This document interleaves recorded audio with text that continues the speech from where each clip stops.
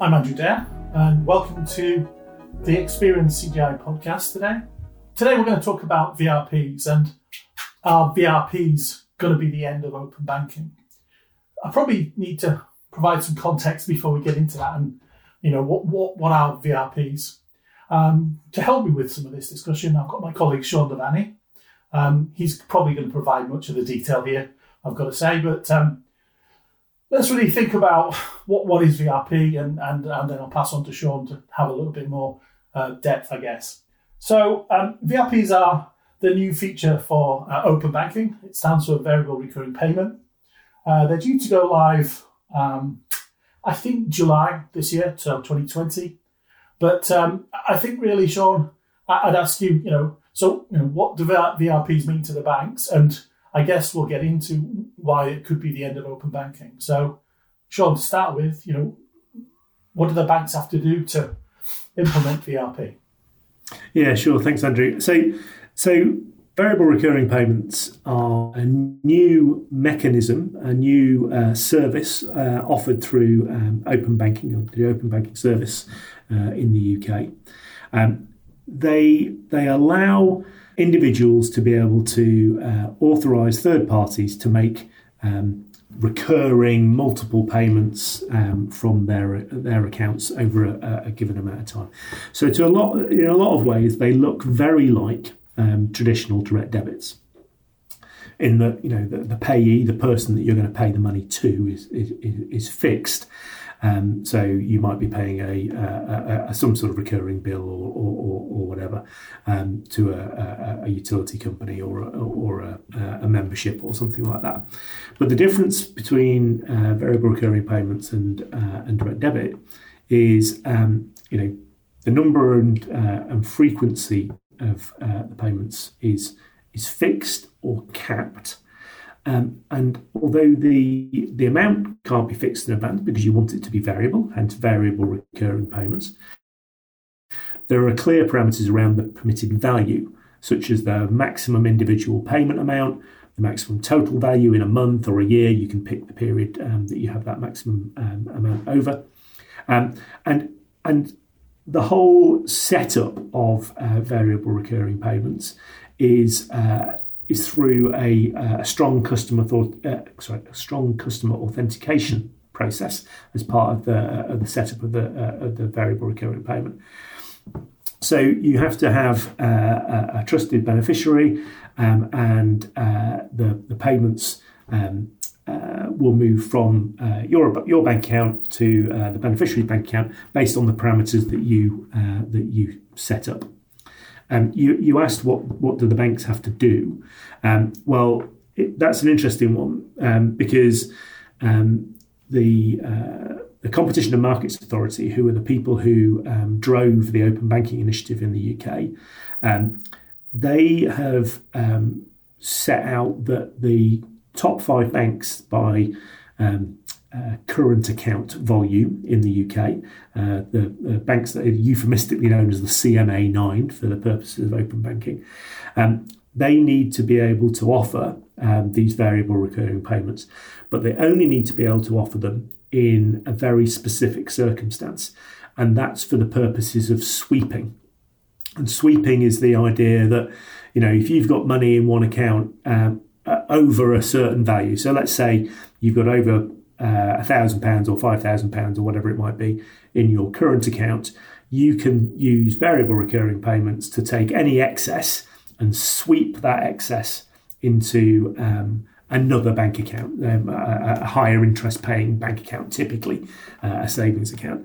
It also can work the other way. So if you go overdrawn, for instance, and you have money in a savings account, you can use the sweeping mechanisms to take money out of that savings account and top up your current account so that you avoid any overdraft fees and so on. But they only have to do that sweeping module. The variable recurring payments process can be used for other types of recurring payment, like I mentioned before, like bill payments or memberships and so on. So, Sean, for those extra services, so as they analog to direct debit, will the banks be charging for those? I mean, typically in the UK, personal banking's free, and the services like direct debits are included in those. This is something slightly different. And, are the banks going to attempt to charge for this? Do you think they'll be able to?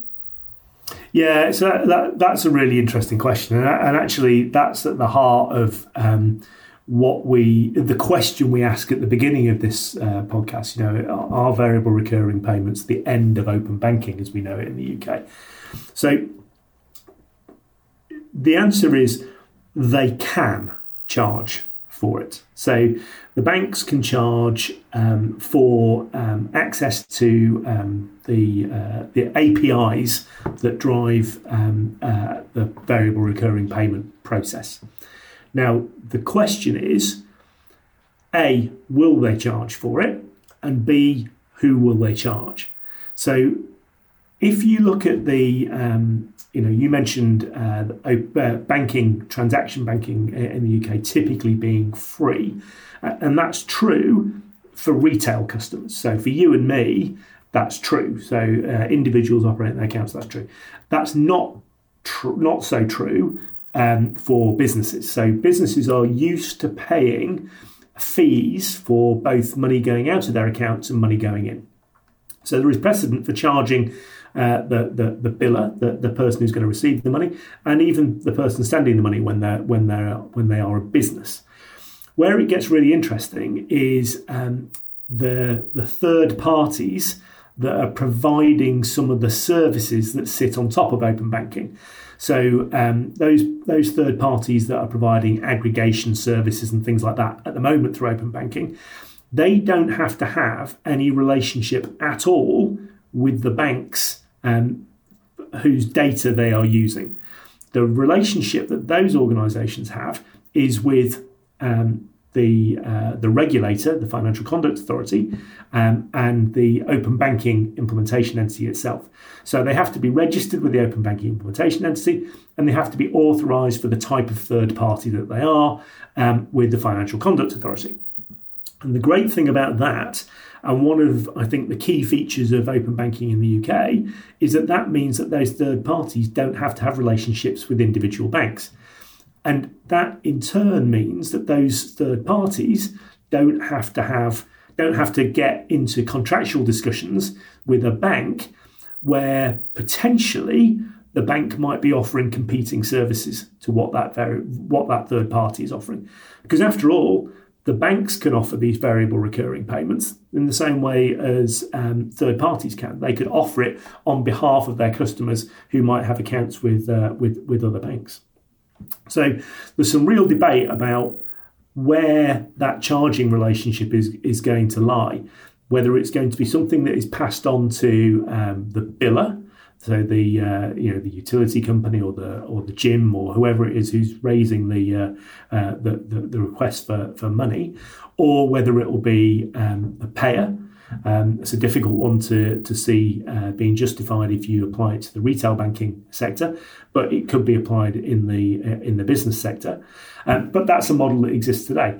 I think where it gets really dangerous, really tricky, is if you start looking at applying those fees to the third-party fintech providers who are providing these sort of aggregation services, because at that point, I think you lose the ability to really call this open banking, because all of a sudden you're requiring the banks themselves to grant entry for those third parties into the scheme. Yeah, I think that's a really interesting point. And the joy of open banking has been it was really easy to get into. Having said that, what's in it for the banks really? Why would the banks want to do it anyway?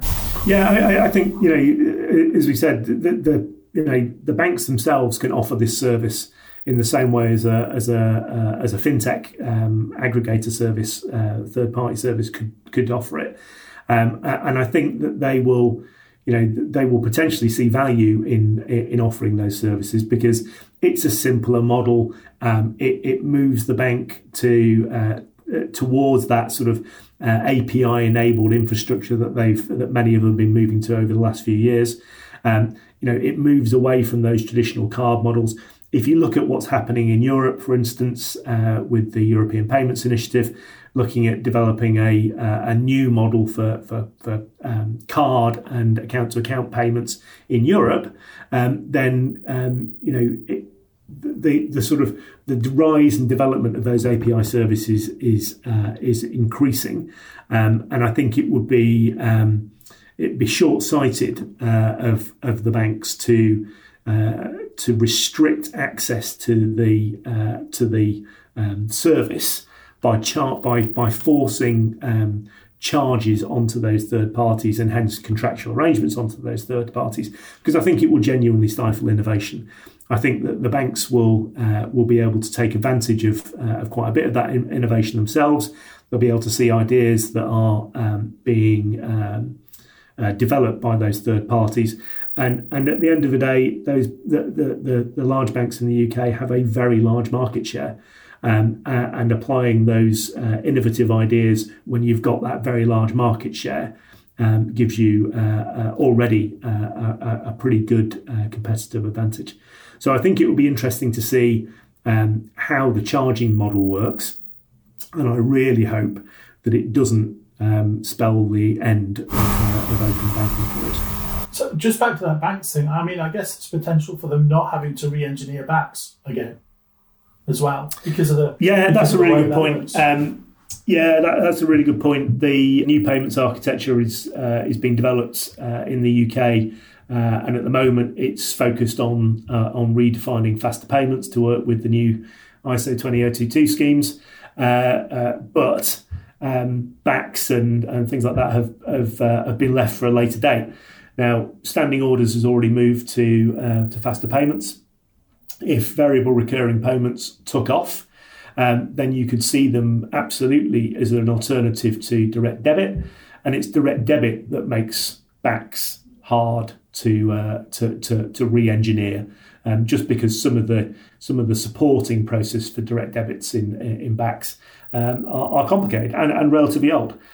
So you could absolutely see this as an alternative to having the banks have to invest in reinvesting in a new BACS service as part of the new payments architecture. Yeah, that's a really good point. So just a final question. We've asked, I asked what was in it for the banks, what's in it for the customers themselves or the businesses that partake of VRP. Well, so in terms of customer benefit, from a biller point of view, it's a really strong case for billers, because it combines the best of the sort of existing sort of request to pay models in open banking, where you're able to tie the invoice production all the way through to the payment that you receive, so that you have a much easier reconciliation journey. But it also allows you the flexibility to be able to collect multiple payments over a longer period of time for variable amounts. So you can absolutely see it being really heavily used in things like, micropayment type services. So it might be insure as you go models, where you're paying only for the time that you drive the car or whatever it might be, and you need to be able to make a payment in order to be able to cover yourself for that. It allows the billers to have that level of flexibility, and from a customer point of view, it allows them to have a service that they control in the background. It allows them to be able to set financial limits on what payments go out of their accounts, which is something that isn't there with direct debit at the moment. So at the moment, if a direct debit comes out of your account, particularly say for a utility bill, we all know that utility bills are rising at the moment. That could have been £100 last month, but there's nothing to stop it being £200 next month. The companies that raise that bill do have to tell you that they're going to take that money out, but they can take a larger amount out of your account than you're expecting. With this service, you can cap that so that at least you're able to understand and manage what's coming out of your account and work with those suppliers to be able to ensure that your bills still get paid, but that you don't have any unexpected surprises in your bank statement. Okay, well, thanks very much, Sean. I really enjoyed that discussion. Thanks, folks. That's us today for this podcast. Just a reminder, you can subscribe to the Experience CGI podcast through all the usual channels. And thank you very much for listening.